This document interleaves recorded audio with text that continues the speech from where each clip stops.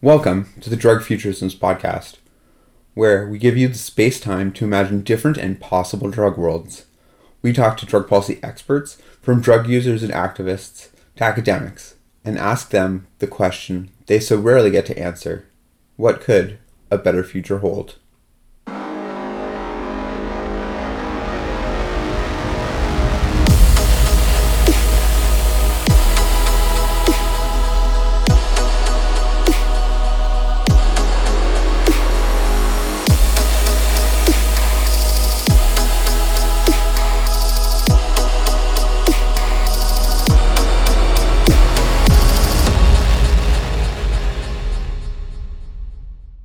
So Ryan, welcome to the Drug Futurisms podcast.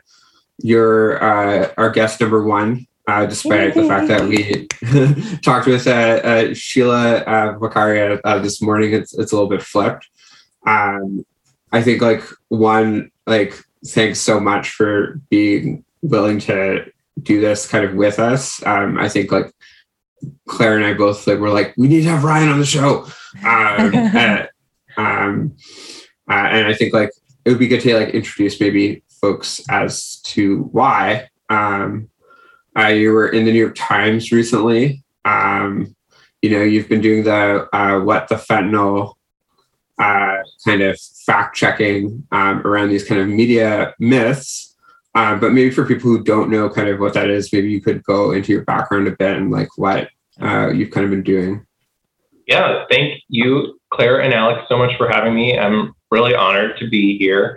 I am Ryan Marino. I'm a medical toxicologist, emergency physician, and addiction medicine physician in Cleveland. But the main reason people might know me, if you're not a patient of mine in Cleveland, which, I was going to say hopefully not, but hopefully you are, or not.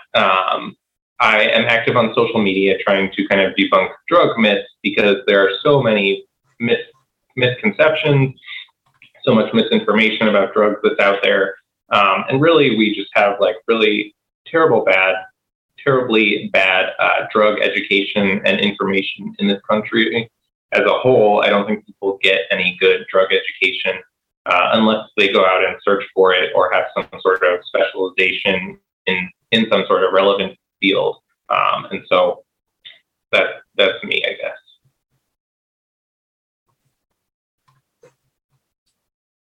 And you're a toxicologist. So can you kind of just give a really brief intro to what that means in terms of your actual work? Yeah, so toxicology is a really cool field of medicine, and there's plenty of other different toxicology fields, but I'm a medical toxicologist, and so I primarily deal with, quote unquote, the poisoned patient. And so this could be anyone who was bitten by a venomous snake, stung by something, ingested a plant, was poisoned, intentionally overdosed on drugs to kill themselves. But what I've seen in my career over the past few years, which is not very long, has been primarily kind of been related to the overdose crisis that we're seeing in this country and the mass poisoning in our drug supply.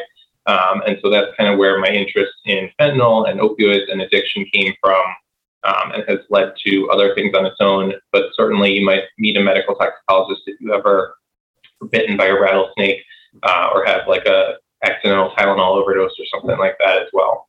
Yeah, and so you're kind of a Twitter star, I would say, in the drug policy community. How did you kind of end up falling into this? You've done kind of this myth busting around fentanyl. Yeah, I think I first got involved in Twitter several years ago. I have an old Twitter account because it was the one I made in college, but it was inactive for quite a few years. A few years ago, was doing a project trying to get Narcan into patients' hands from the ED, and got it all funded. It was easy to go, ready to go, and it was still not being given out. And so I kind of asked a bunch of colleagues and heard all of these ridiculous myths and misconceptions, we were enabling people to use more drugs. We'd give them Narcan, and then they'd run over a family after they reached their overdose recurred 30 minutes later. And so that was kind of where I realized there was an issue. But then the fentanyl thing was just something I heard in the news, these stories, people seeing, touching fentanyl and quote unquote overdosing. And I mean, I thought it was very funny, like this is totally impossible and implausible. This is just ridiculous, bad reporting. But then one day, I mean, I showed up to see a patient and staff was closing the door, stuffing towels under the door, and the patient had overdosed on the floor of their room in the hospital. And everybody was concerned that this was a carfentanil overdose, and so they needed to seal off the room instead of resuscitating the patient. And that was when it kind of clicked that misinformation has real consequences. And I regret the fact that it took that much, but these are the kind of things that we're still seeing today. People are not being resuscitated appropriately, and the fear and misconceptions about fentanyl still are out there and very pervasive. That's pretty amazing, especially when you think that in the hospital we have certainly given patients too much opioid to the point where you could probably term it an overdose, and no one treats them that way if it's an opioid from our actual pharmacy. Wow. It's an amazing anecdote. It's so funny how that myth, it's so weird that myth has kind of stayed around. I remember at first when like the overdose crisis was like really starting to get public news, and you were getting all of these kind of stories back in like 2015, 2016. I was doing nightlife and festival harm reduction, and this was like right around when the fentanyl test strips started secretly showing some efficacy. And I'm not going to say who snuck us these, but someone snuck my harm reduction organization a bunch of fentanyl test strips. And so I remember like I had to figure out how to use these things. And I like found someone who could get me fentanyl so I could see what a positive looked like, and like had like latex gloves on and a mask. And then there's like an article, I think in Slate or something like that just completely myth busted that story. And like I had bought into this myth, but then it's just kind of continually perpetuated onwards.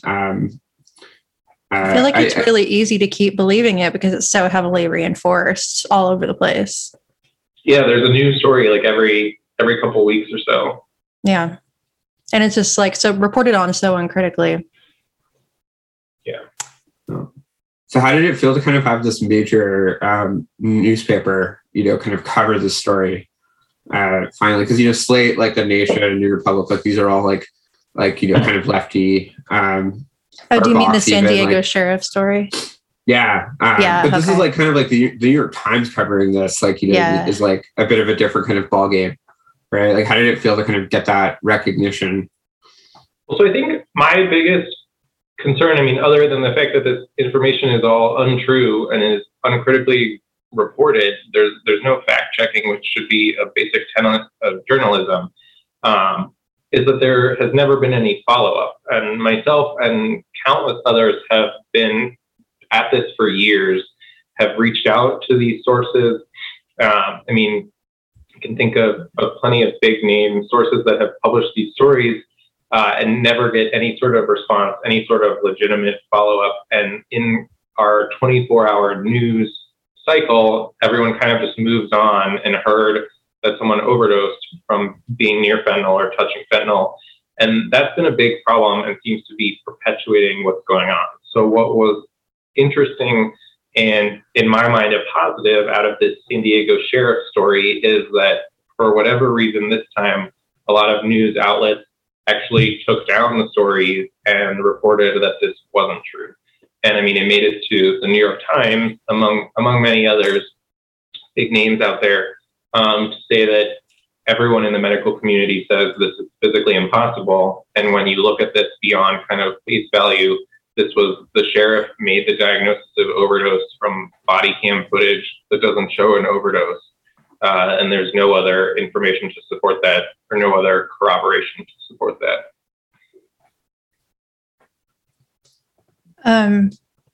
I feel like this is probably a pretty good point. Alex, do you feel like this is a pretty good point to kind of segue into like the kind of the carceral context that we talked about? I know you had a plan.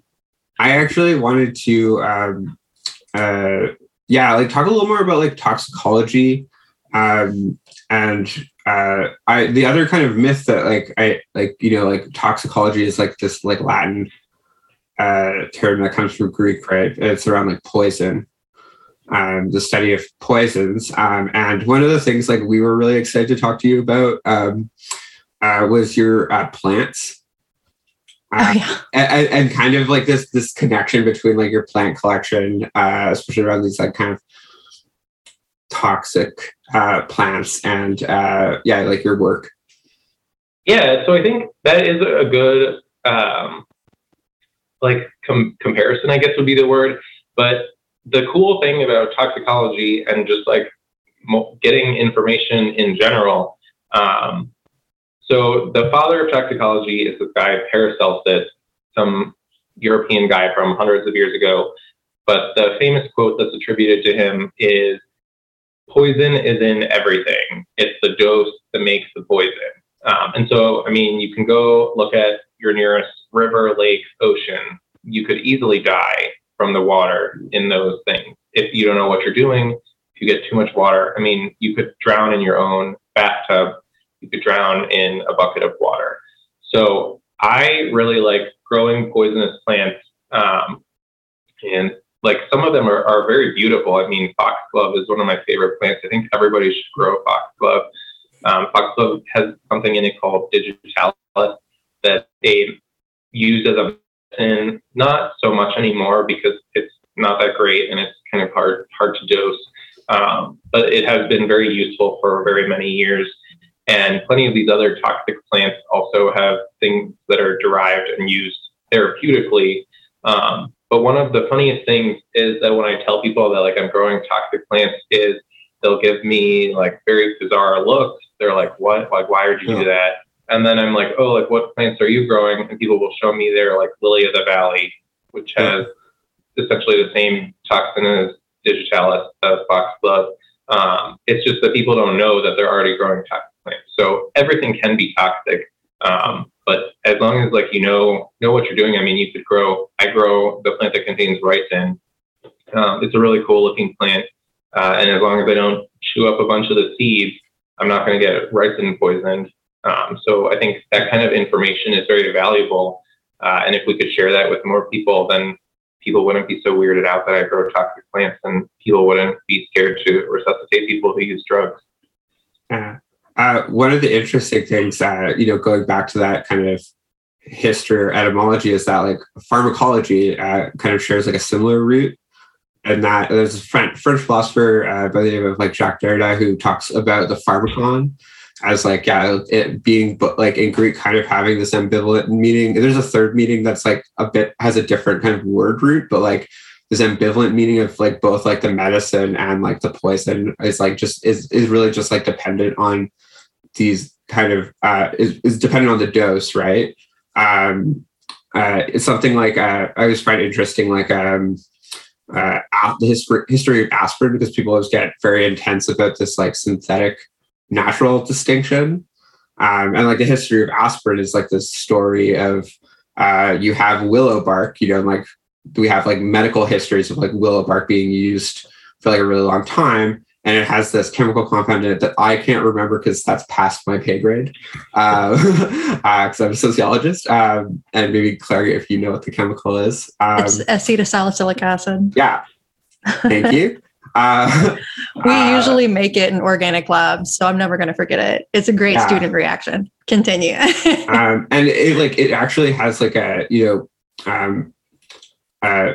like willow bark, normally makes you nauseous.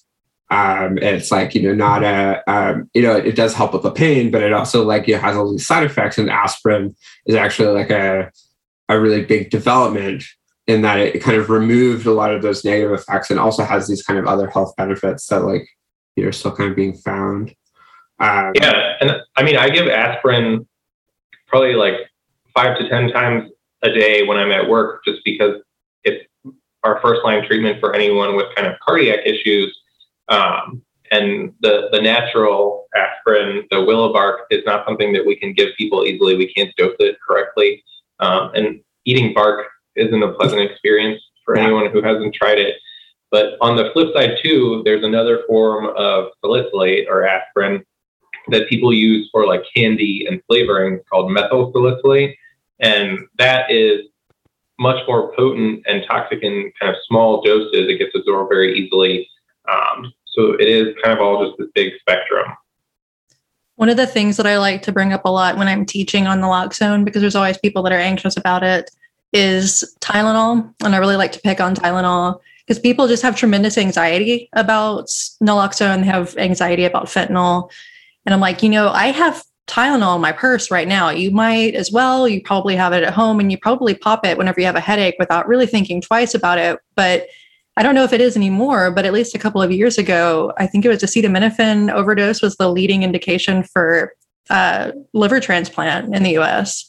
It's not good for you. Like you can easily cross the line, but I mean, it's still, it's a good tool to have in the kit, but you just have to use everything appropriately. And I feel like people don't seem to realize that you can go to the ER and get fentanyl. There's nothing like mystical about this molecule. It just is. It's all about that dose and knowing that it's there and knowing how to dose it. And that's what people who use drugs can't do. So I wonder, I know it's never going to take a break before we did this, but I was wondering if we could unpack actually some of with, like, cause it's not my background, but like some of the, advantages to using fentanyl in this, medical context, as opposed to maybe some other semi-synthetic opioids. Why is it kind of still taken up in this context? I feel like people are really scared about fentanyl, right? And so like maybe understanding why it's used could be helpful too. Yeah. So I mean, this is something, honestly, over the past few years, I have had more and more people where they come in with like their femur sticking out of their leg because it's broken, poking out of the skin. And I'm like, we're going to give you a dose of fentanyl so you can stop screaming in horrible pain. And people will be like, fentanyl, no. And I'm like, well, you need something. This is not, you can't go on like this. This is really bad. And fentanyl is a wonderful drug. It's been available and FDA approved for use since the 1960s. It is a fully synthetic opioid, meaning it has no relation to the compounds found in the poppy plant. And so it's actually more similar to like antipsychotics and anticholinergics. Honestly, it was derived from Demerol, which they synthesized when they were trying to create an anticholinergic, like an antihistamine medication. But so fentanyl's benefits are that as a synthetic, it doesn't have, if you're allergic to other opioids or if things like morphine make you itchy, which morphine causes a lot of histamine release, it makes pretty much everybody itchy when they get morphine. It can make people very nauseated. It can lower their blood pressure. Fentanyl doesn't have those effects. It's like more of a pure compound, so to speak, in the way that it acts on kind of our receptors. And so it's nice for those indications. It's very easy to dose based on weight and kind of tolerance. And certainly, I mean, it's easy to overdose on because it's potent if you don't know the dose that you're getting, which happens on the street. But in the hospital, overdoses are incredibly rare. And the only real downside I can think of is that it has kind of a very short duration of effect. It can persist in the body because it gets absorbed into pretty much every tissue. But it really only lasts for like an hour or two max for most people. But when someone has like a broken bone or something that we need to reset, that's perfect. You don't want someone to be on a medicine that's going to last for like 12, 24, 30 hours, something like that. And if we know we can repeat the dose every couple hours and give it to people very safely without the risks of dropping their blood pressure, making them vomit, those kind of things. So I love fentanyl. I use it like every day. It's one of the preferred medications, especially for kind of patients with traumatic injuries, because of the favorable profile as a synthetic. But it's just unfortunate that it's taken on such like a demonization in recent years. Everyone knows fentanyl as this danger drug that's killing people. when it had like a 40 to 50 year history before that of not having really many problems. Well, and its short duration of action can also be useful in some contexts. Like it's really popular in EMS, for example, because we're only with that patient for, maybe an hour, probably less. And there's often a lot of hand wringing about like, oh, well, if I give this patient enough pain relief by the time they get to the ER, they aren't going to be able to like really clearly describe it to the physician, and the physician's ability to like gain that information from exam is going to be limited. And there's now like some pushback against that, especially with like with how common it is now to just image things that hurt like abdomens. But it's still useful, if we drop someone off at the ER because they're, writhing in pain for their belly, it's nice, like Dr. Munoz said, that they're not going to continue to be completely disconnected from that pain and affected by it, and maybe have their blood pressure lowered for hours later. Yeah, I think it's honestly like really changed pre-hospital medicine because it's such a safer and more effective form of pain control. Yeah. Like when I was training to become a paramedic, that was the only pain control that we offered. We didn't even use morphine, which was a mainstay for a really long time. Yeah, and that has some variants, but yeah, it's useful and good and important, and lets us move people without it being torture, which is an important thing to have. Having been on the opposite side of that as a person who's in a car accident, a while back, and where the paramedics were not able to give me anything. I, kind of wish like they would have had fentanyl, maybe like, or been able to like kind of give it to me. We weren't sure if my leg was broken kind of at the time. It wasn't, fortunately, but a really funny side note, the only thing that they were allowed to give was nitrous oxide. And I was doing research for my master's at the time, coming back from a music festival because I was doing work on drug checking. And I thought that was really funny because nitrous oxide, you get these like unenvironmentally friendly, like whipped cream, like canister things that people use all the time that are food grade. And I like coming back, whippets, and coming back for a music festival. I thought that was really funny. And then like they go in the tank, they hadn't filled the tank before they left. And so it really sucked to not have this, kind of access, which I wish I could have had at the time. Yeah. That is wild to hear about nitrous oxide being used like over fentanyl. And in pre-hospital, that's interesting. Because nitrous oxide is not inherently safe. I mean, nothing is probably inherently safe, but when we're talking about the risk-benefit analysis of any substance, anything can be good, anything can be bad. Yeah. That's just kind of wild to me. Yeah. Nitrous oxide has a lot of limitations in its both effect and its safety profile. I'm going to have to go read about that now, Alex. I haven't heard about that before. That's pretty wild. It's, I think it's the specific rules. It might be specific rules for BC. Yeah. British Columbia. I'm also just using that in like an enclosed space, like an ambulance or something. I have a lot of questions. It's like what if the tank leaked? They're like, you just have to like hold it to your mouth and then I go and try to take a breath and it's like the tank is empty. And I'm like from like this like moment of like kind of like, haha, this is hilariously ironic to like fuck that.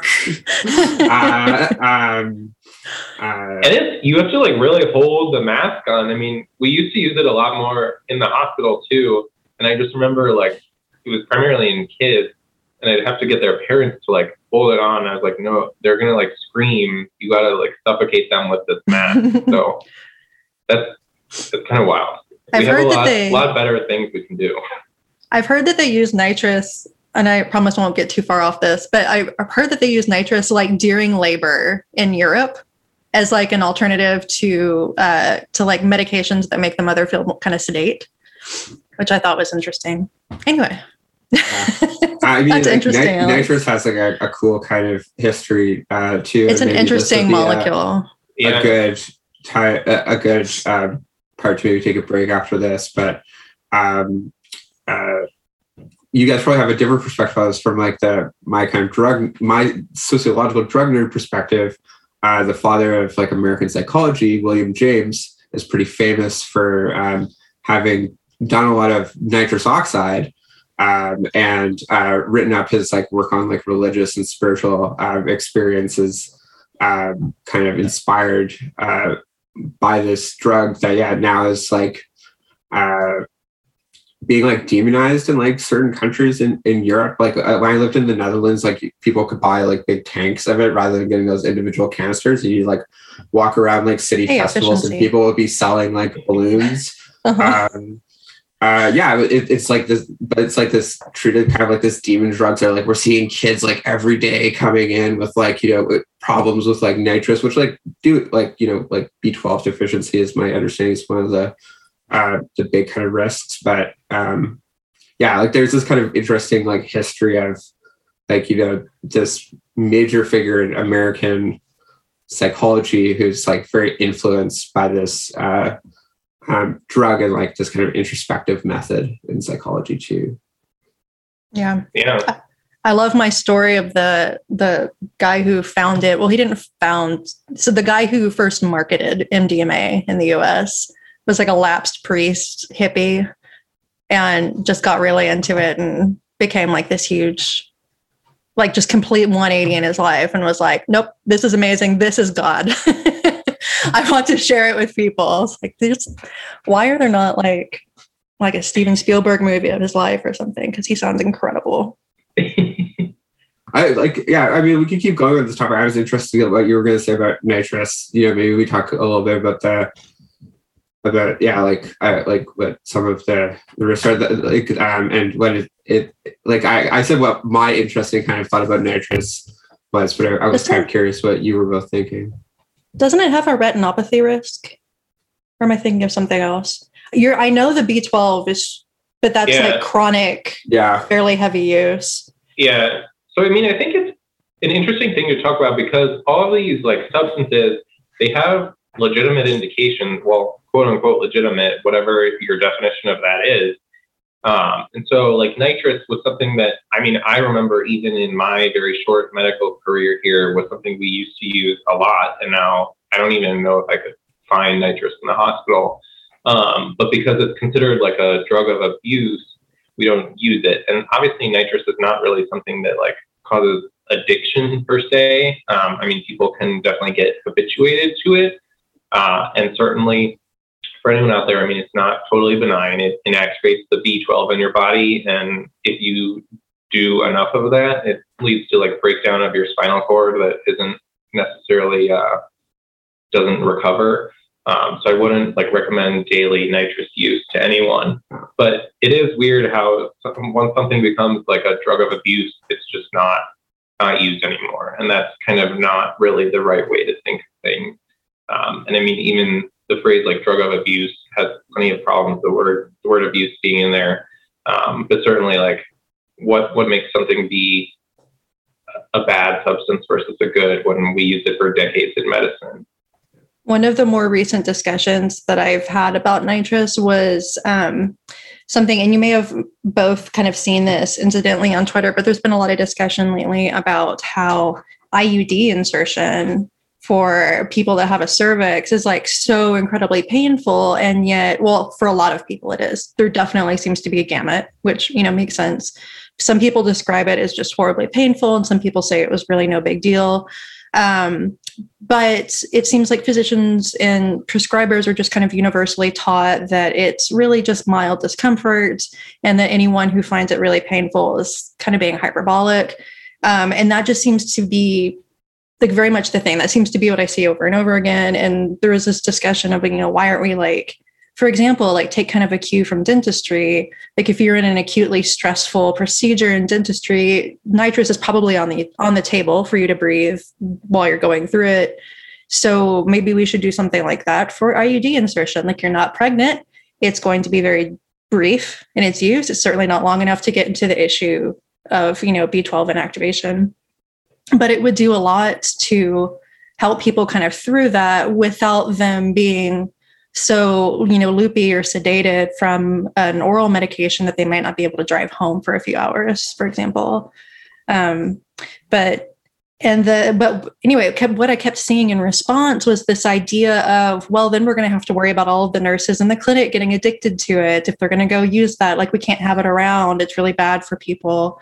And that kind of echoes what you were saying again. I'm like, well, that's not an issue in dentistry. Everyone knows that they use it. And we used to use it in non-dental medicine, a lot more than we used to. It was really powerful. Can you imagine what it would have been like before the advent of all of the kinds of anesthetics we have now, to have a bone reset or have to get surgery or get a tooth pulled without any kind of anesthesia? So it's really, really odd kind of how we frame things. Just to echo what you were saying. One other kind of note there, two of the biggest arguments for nitrous prohibition are kind of this ecological argument. So these canisters are bad for the environment, which is true, but is because no one can get these big kind of canisters. And one of the other immediate kind of risks with nitrous is that if people are using them from balloons, when we're talking about food grade nitrous, not medical grade nitrous, and two, normally you have oxygen that's mixed in, where you don't have that in this kind of case. And so people are, huffing on these balloons and they're not getting O2 and they end up passing out, or that might be an effect of the nitrous, but breathing in used air multiple times, also probably not great for your brain. And this is just if people could access it in a different kind of way, then this could be made safer. But we take these kind of arguments of the way that this drug is used because we don't have access to it in this other kind of format, and we use it to try and prohibit it. Yeah. All these degrees of harm reduction and safe supply. Yeah. I can think of, there have been, interestingly enough, of toxicology consults in the hospital. I've been consulted for plenty of weird cases where someone uses supplements or something. And then found out later that all of their problems were because they were actually using nitrous, not this other stuff. But like I said, it really requires chronic long-term use, and it's just a B12 issue for the most part. So it is pretty safe as far as things go. We have plenty of other unsafe things, and it's just weird that people are no longer really familiar with the fact that people use nitrous, or that nitrous exists and nitrous can be used. Shall we talk about the future? Yes. Some imagining, some dreaming, maybe. Yeah, Ryan, we were hoping that you could kind of talk about, what Alex said, imagining the future of treatment, but that's a really big kind of nebulous thing too. So what might your work as a physician look like in the future if prohibition wasn't a thing? If we were able to open up to expand and explore options that aren't driven by prohibition? Well, yeah, so I'm glad I get to be the first one on here because I'm going to take kind of the low hanging fruit. But I think the future is now. And that's such a cliched phrase, but we really are kind of here.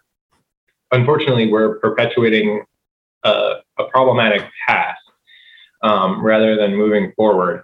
And so I think if we think in terms of kind of the drug overdose problem that North America is seeing right now, it's not because people use drugs. People have used drugs for millennia. It's because the drugs that we have forced people to use have become more and more toxic, and we're now poisoning people with the policies that we take. And so in places like Canada, they have adapted to this and enacted things like supervised consumption sites or safe consumption sites, whatever you want to call them. And for whatever reason, still in the United States, in 2020, in our pandemic, we saw 93,000 people die alone from drug overdoses, rather than having access to a supervised or safe place to use drugs. And so plenty of other countries have kind of decriminalized. I don't know that anyone has totally legalized drugs yet, but I think that would be kind of the future that I would hope for. And whenever I talk about this, and I should just say off the record here before I get a bunch of angry emails, These are my personal opinions. These do not reflect my employer or anyone I know or work for or anything. Wait, but do you want that off the record or on the record? Because I feel like you want that disclaimer for us to put up. Yeah, that can be on the record. Okay. Yeah, we'll put that. We can put that before you start talking. So it's fine wherever it goes. But so these are my personal opinions. They are backed by a lot of evidence. So I don't just come up with these like sitting on the toilet or something. Well, it kind of coming back to our earlier conversation of just like toxicology, these terms, pharmacology, right? Like this ambivalence between like the medicine and the poison, right? Like it's in one of the papers I wrote about, my first one on drug selling and drug checking. We had a couple of sellers that like were, making because the entire fentanyl supply in Vancouver has been fentanyl for like since 2017. And so like it is really just like a matter of I refer to it more as like volatility. Like it's like actually like the difference in percentages that like you can get kind of in the supply, or even different analogs. They have different potencies. And like some of these like sellers like talking about like ways of the older ones of like resisting trying to sell fentanyl laced heroin at the beginning, and then also like ways of trying to protect the customers, and kind of struggling with it, but this like way of like doing it right, to try and reduce the risk to get like the percentage like consistent kind of across supply. I thought it was like really interesting, and they're like it's one of the things that I think like we make really hard about imagining like a different future is like if we go into it kind of, demonizing these drugs as kind of, as necessarily like poison, rather than having this, they can have these kind of different relationships to people. And yeah, dependent on the dose, dependent on the context, a person's body. Well, that kind of goes back to the serial dilutions that we were talking about in our first episode, Alex. This kind of like different creative ways to use drugs safely. And like one of the things we wanted to talk to you about, Ryan, was like, kind of like what Alex was saying, fentanyl is something that people really like and prefer. Some people don't, but some people do like it and seek it out. So do you think there's a future where we're getting to the point where we're helping people in the above ground context use fentanyl safely? I would hope so. I think the term volatility that Alex brought up is phenomenal. I'm going to be stealing that term. You can cite me. It's a great term, and that's like such a great way to help people understand what's going on.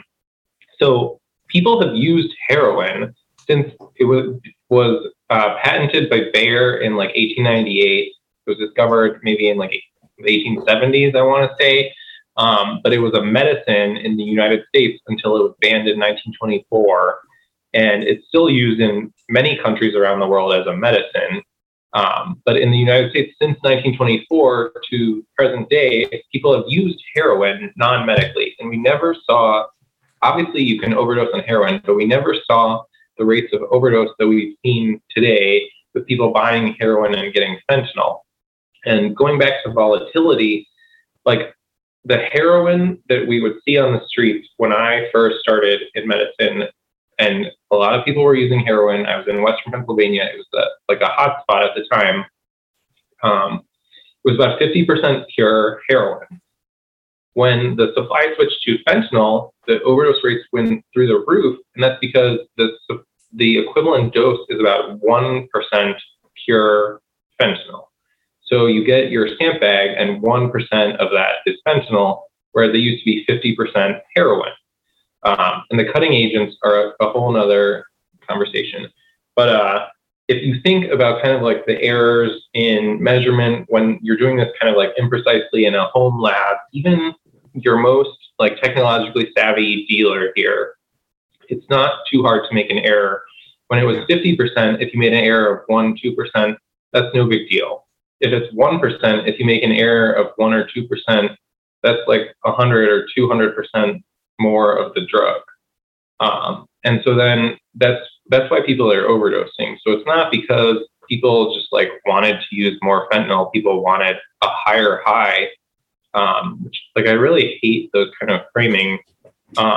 And initially, nobody really wanted fentanyl in the drug supply. I do think we would have gotten there, as Claire said, because people do prefer it. It is much faster onset and can maybe give a little more desirable or different effects that some people seem to prefer.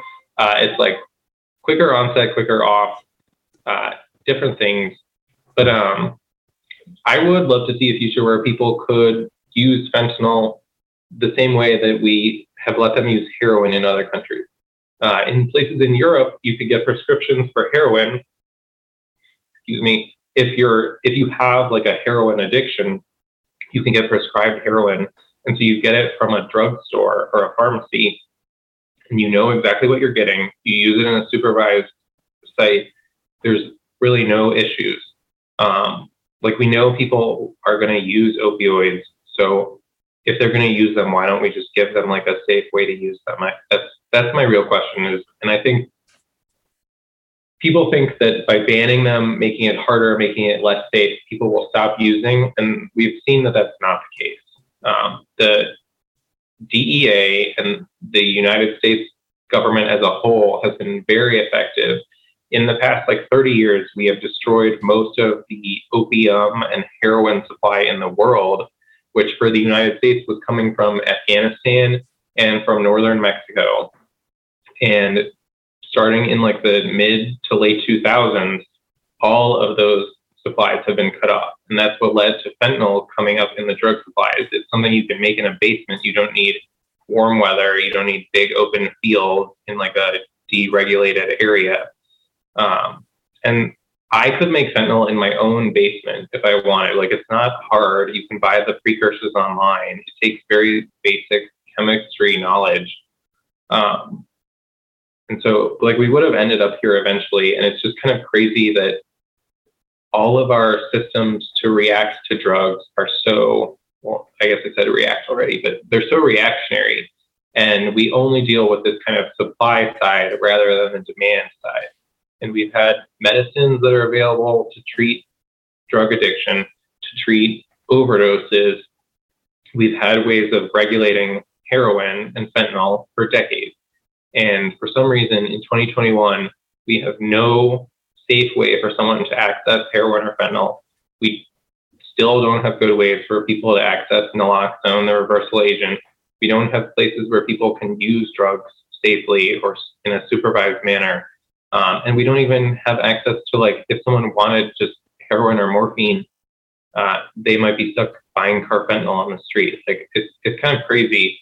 And most recently, in the past couple of years, we've even seen like the cocaine and amphetamine supply has become cross-contaminated because the people who are selling drugs sell fentanyl and sell other drugs. And so the little bit of fentanyl residue that gets onto cocaine or crack or meth is now causing problems for people who didn't even want opioids. They're overdosing from fentanyl without even buying an opioid. And like, if that isn't a failure of the drug war where someone from meth, using meth, is having a fentanyl overdose, then like I really don't know how to reach people at this point.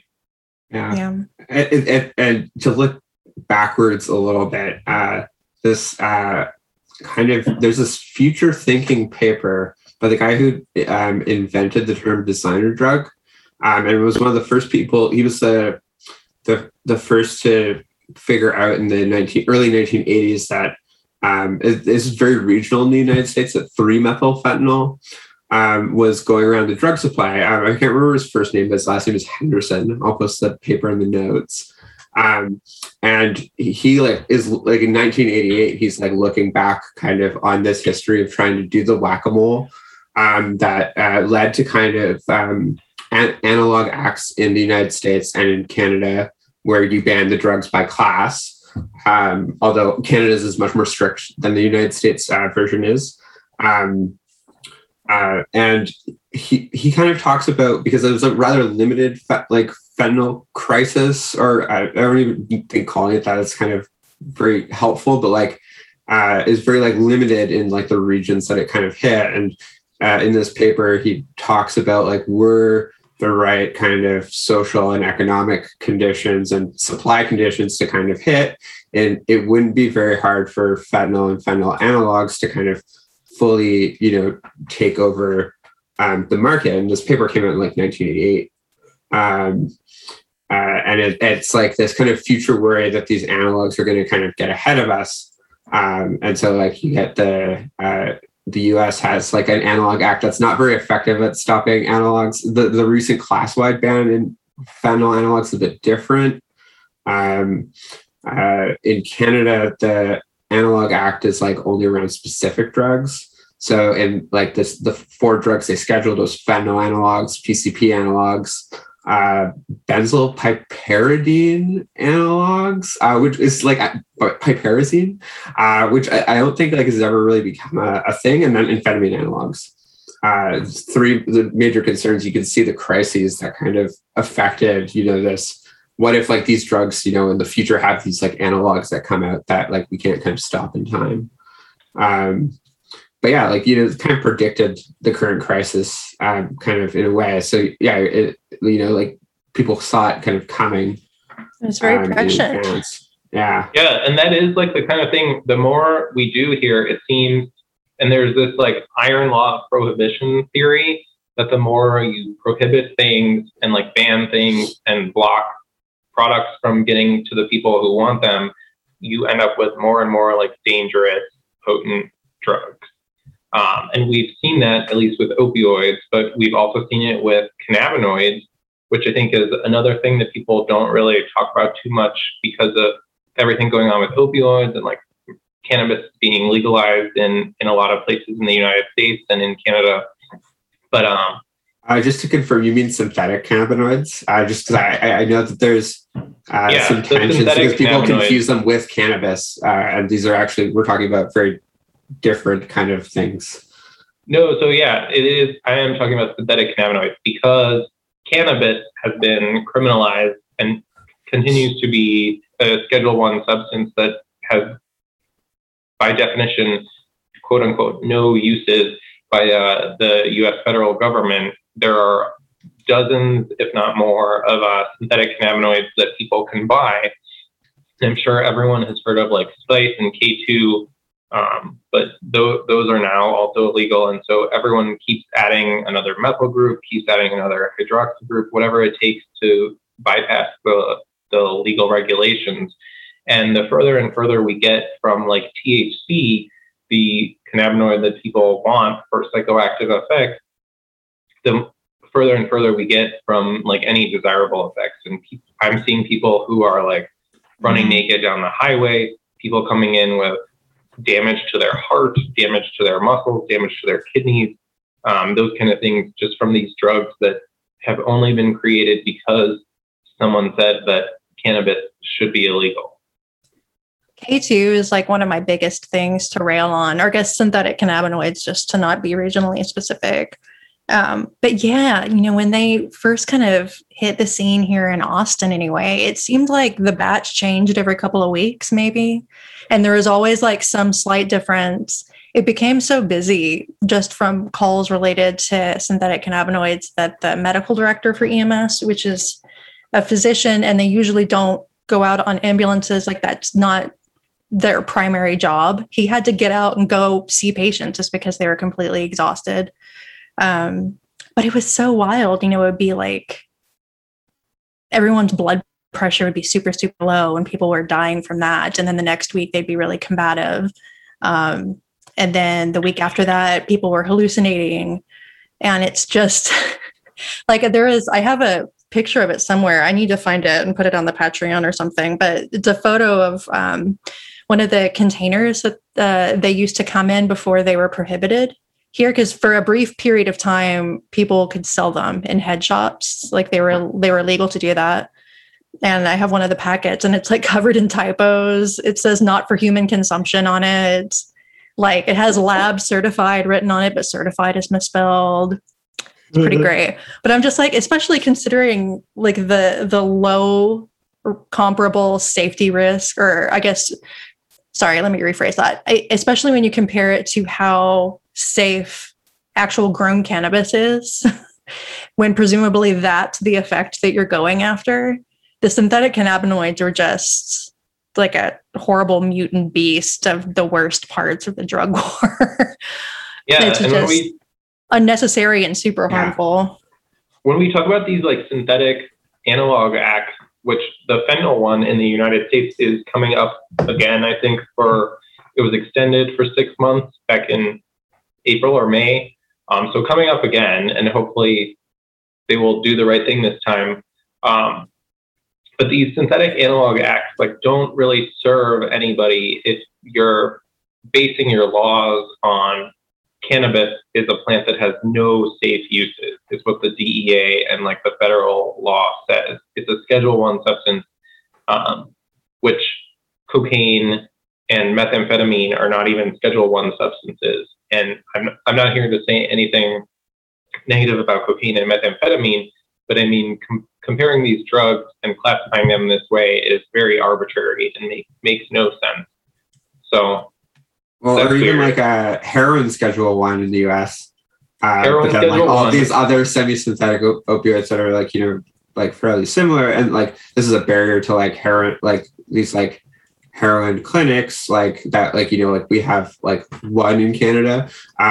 Just to be clear, like it hasn't really gone much farther than that, but like or even in Europe, like these, like, you know, like this is just not a possibility. And like the scheduling there is kind of arbitrary, because you have all of these other drugs that are, you know, of like same kind of risk profiles as like heroin, but like you've got that in Schedule I, then you've got this in Schedule II. It's a bit different in Canada because they're all mostly scheduled by pharmaceutical. They're like by class. So like you get all of your opioids in like Schedule I, and then cocaine. And there's like historical reasons for that. And then up until 2012, you had your amphetamines and like your phenethylamines are in Schedule III, and your benzos and barbiturates in Schedule IV. Yeah, these like kind of class-wide, you know, it's guilt by molecular association is what I've heard it's called. Great phrase. I'm going to steal. Yeah, that's two researchers in the UK named Alex Stevens and Fiona Measham, I think, coined that term. I really like it too.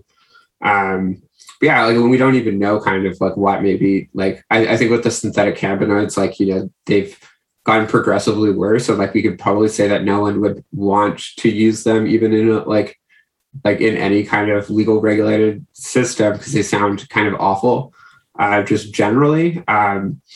But, you know, like we don't, some of these other drugs, like, you know, might have like different safety profiles than some of the ones that we've like scheduled. And like, we don't really know because there's no way of kind of testing to figure that out in the first place. Maybe like some of them could end up, you know, like mephedrone was really big in the UK. You know, it has its own risks too. Like, yes, I don't want to deny that. But, you know, like that's a drug that people are kind of interested in, that like, you know, maybe in a future kind of world, you know, there'd be a safe way to, or safer way to kind of do. Yeah. So, I mean, I think it's a great point to say nobody would be interested in the synthetic cannabinoids. Because like everyone at this point knows that these have pretty bad effects. They're like unpredictable and weird and not enjoyable. But for whatever reason, people can't access regular cannabinoids. And so they're like stuck with this option. And so, like we said, people are always going to want to kind of alter their consciousness. As long as we've had like human civilization, people have wanted mind altering substances. And the fact that we're driving people away from something like cannabis, which I'm not here to say like cannabis is safe, but it, like, as far as drugs go, compared to K2 spice and the other weirder and much worse things I've seen, I could care less if people had access to this. I mean, like, we give people cigarettes. Why can't we give them cannabis? And it also goes back to kind of our weird DEA scheduling system in the United States, which is totally based on nothing at all. The DEA is solely exists as a law enforcement agency, but like cannabis is a Schedule 1 substance. The THC that is sold by a pharmaceutical company is Schedule 2. Even though it's literally just THC that is synthetic, and it's not like the synthetic cannabinoids that are totally unpredictable because you get it from a pharmaceutical company. It's regulated by the FDA, but that's Schedule 2. Cocaine is Schedule 2. Cannabis is Schedule 1. Methamphetamine is Schedule 2. Cannabis is Schedule 1. Like heroin is Schedule 1. Fentanyl analogs are Schedule 1. Fentanyl is Schedule 2. So, I mean, there's a lot of questions I have here, and they'll never be answered because there are no reasonable answers. But in terms of kind of like a future I would hope for with drugs is that we could get rid of arbitrary schedule systems. I mean, if people want to like alter their consciousness, look at other countries where people can go and do ayahuasca trips. And I think personally, to me, as a toxicologist and like a human being, ayahuasca sounds very unpleasant. I mean, I'd love to like have a hallucinogen experience, but throwing up for like 6 hours isn't the way I would want to go.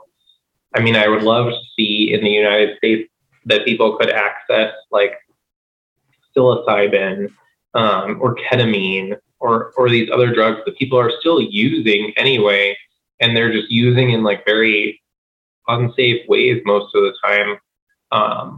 And I mean, even like MDMA that Claire had talked about is something that's been researched lately.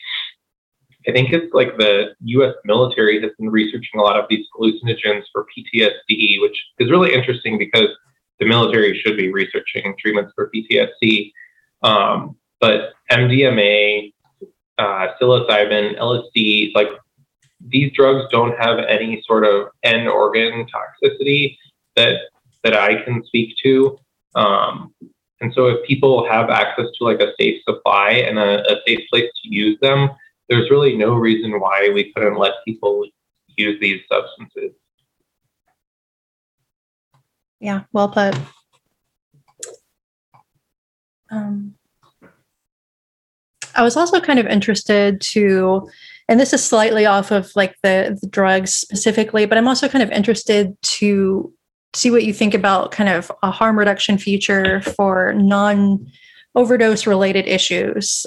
So like something that Alex thought of when we were kind of brainstorming was like, what kind of like medical apparatuses or procedures or protocols could we set up to help people use drugs more safely? Like I'm kind of imagining like giving IVs to people who inject and training them on how to maintain them and what to look for, if they need care, or kind of, expansions on that, ways to help people avoid infection, kind of like, we're seeing, and I'm sure you do constantly, like lots of skin and soft tissue infections related to injection, and then kind of sequelae from there, like endocarditis and sepsis and things like that. So do you have like any thoughts about that as we head towards a future for? Yeah. So injection drugs, like, I mean, other than the risk of overdose, should not inherently be unsafe in any way. The problem is that we don't let people have access to clean needles. We don't let people have access to sterile water.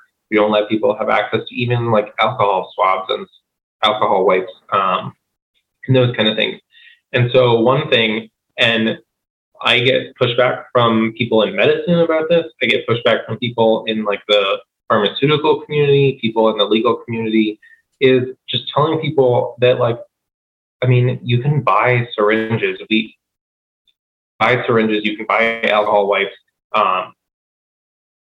One thing that I see a lot is that people who inject drugs will, and again, like I am very ignorant on a lot of issues. I try my best to ask everyone and like get up to speed, but people lick the syringe a lot before they will stick it in.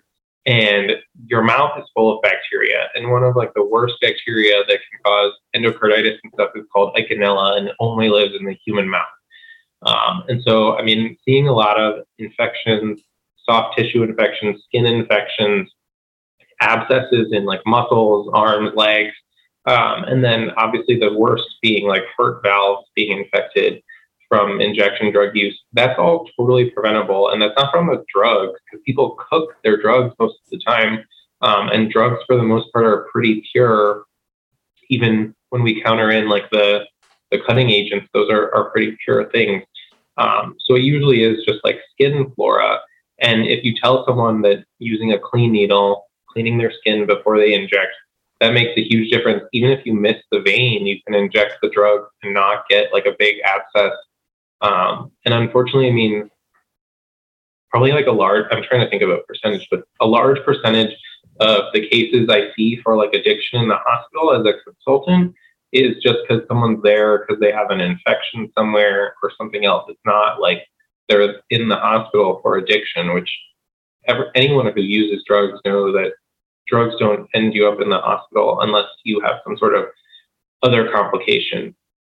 So I would love to see a future where people could have access to those things. And I used to actually be on an injectable medication, and needed to get like clean syringes and needles every month from the pharmacy. And my medication came from the hospital, and my other supplies came from a commercial pharmacy.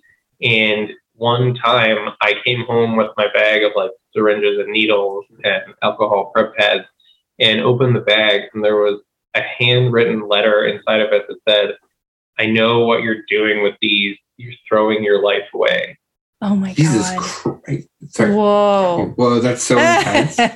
That is. And Like, that made me never want to go back to that pharmacy. And I was in medical school at the time. And like thinking back, I mean, I complained to the like commercial pharmacy. I don't think anything ever came of it. But looking back on that, I mean, that's horrible. And who cares if I was using that to like use drugs, regardless. But the fact that people who aren't even using drug-based stigma because of drug stigma is another big reason why we need to get rid of drug stigma. Like diabetics face this stigma. I mean, chronic pain patients face this stigma. It's just such a widespread issue that like, even if you don't use drugs, you don't want drug users to face stigma. Wow. One of the things that we like, because I work at a college of pharmacy, one of the things that we very expressly have been teaching our students lately is going through that scenario where someone approaches slightly different than yours, but in our scenario, someone approaches the counter to ask for syringes. And we're having to kind of like preemptively work through that with them logically. And so we'll kind of like present evidence for like, even if this person is using it to inject drugs, you're not doing them any favors by refusing to dispense them. And usually it's like a fairly simple thing. And, it's something that we're continuing to look into. But I'm so sorry. That is absurd. But that really is a great illustration of how drug stigma literally harms all of us. Yeah. Wow. Yeah. I mean, it's. I feel like like very privileged, kind of like like despite like how volatile the drug market is here, but like like I feel like in Vancouver, like there's like needle exchange like access, and like I've gone for even friends who are on hormone like replacement therapy. It just goes to the needle exchange. You can pick up like everything, like there's like there you want to get like some needle for like a draw because it comes in a nice vial, so you can actually like do that. But you can just get like there's kind of like there's access at like this place that like really like anyone who needs needles can go and get them for free in like various different kind of gauges depending on what you're kind of using, right? And if like you had something like just to kind of push one of these future ideas, like you had like, your heroin come in like a pre-dosed out kind of bottle, like it has in the past. And like, all you have to do is put like a a draw needle and pull it out, switch out the thing, and then put on like a sterile one, like, you know, there's so many risks that you could reduce kind of immediately there, because you'd have like a sterile kind of environment that you're working out of. You don't need to worry about the cook or like, you know, the excipients or adulterants, depending on what you're talking about, that are in there as well. Right? Yeah, like, and that would be like my goal as like an addiction doctor. If I could get my patients who don't want to stop using drugs and like have some nurses and some medics and me and maybe the other doctors I work with, and we could have a place where we could like give people their drugs safely, that would just be, it would take all of this off the table. And I mean, if someone had an overdose, we'd be right there to reverse it. And if they wanted to get into recovery, like, hey, you can come to my clinic next week. Here's a prescription in the meantime. I mean, like, this is so easy. And for whatever reason, it's just like, oh no, like needles are bad, drugs are bad. I don't know. And I feel too, like a lot of the times people can't really clearly articulate the problem they have. It's just kind of something they've absorbed over and over again and just pass on and kind of parrot uncritically. Yeah. Well, and just like push back on that, not push back, but maybe like expand. There's an interesting talk at a conference I listened to online a while back about how supervised consumption sites are not liberation. And one of the speakers kind of talked, like they're important, like don't get me wrong, like within this kind of prohibition kind of system, but like the originals, like, you know, overdose prevention service, like these low barrier kind of sites that we have that are operated mostly by people who use drugs, like in Vancouver, that, you know, are supported with medical staff to an extent. Like the original place for that is like the thing, like the opium den, or like the, you know, the people using together. Like if you had naloxone and you could bring someone back, or you had oxygen, you know, kind of available, like in these kind of community sites, like, you know, maybe you wouldn't like you'd feel kind of safer kind of going there, because it's like this community experience that people can kind of look after you, rather than you know, what we have now, where it's like, you know, people even in here are, you know, afraid to go to the supervised consumption site because they maybe have stigma about the people who are also using that service, or they don't feel comfortable, they have like self-stigma. And so there's still kind of like barriers there. But like, you know, this original kind of space of care, you know, like has like existed in the past. You know, it exists to this day, like friends watching out for friends, like you wait to take your shot till the other person goes. So you have a couple of people, you all have naloxone, like that kind of thing. You still probably need to go to the hospital, you know, just in case naloxone wears out, but like, you know, you have this kind of community care and safe space. Yeah, I agree with that. I mean, I see the problems with like these forced consumption sites too. And so I'd hope we can get to like a better place than that. It's just, I don't know. We're like so far away from it in the United States. Yeah. And I feel like every day we stray further from the drug god's truth. I feel like that seems like a good place, maybe to tie up, Claire, unless you have like any like last burning questions. But maybe Ryan, you know, we've talked about like so many different things here. I guess like maybe if you could do in like a couple of like, and you can go longer than this, of course, but like just like to sum up like kind of your, you know, vision of a drug future, and it seems like one that is like maybe actualizable like right now in the United States. You know, what would it? You can go further than that, but like what would it be?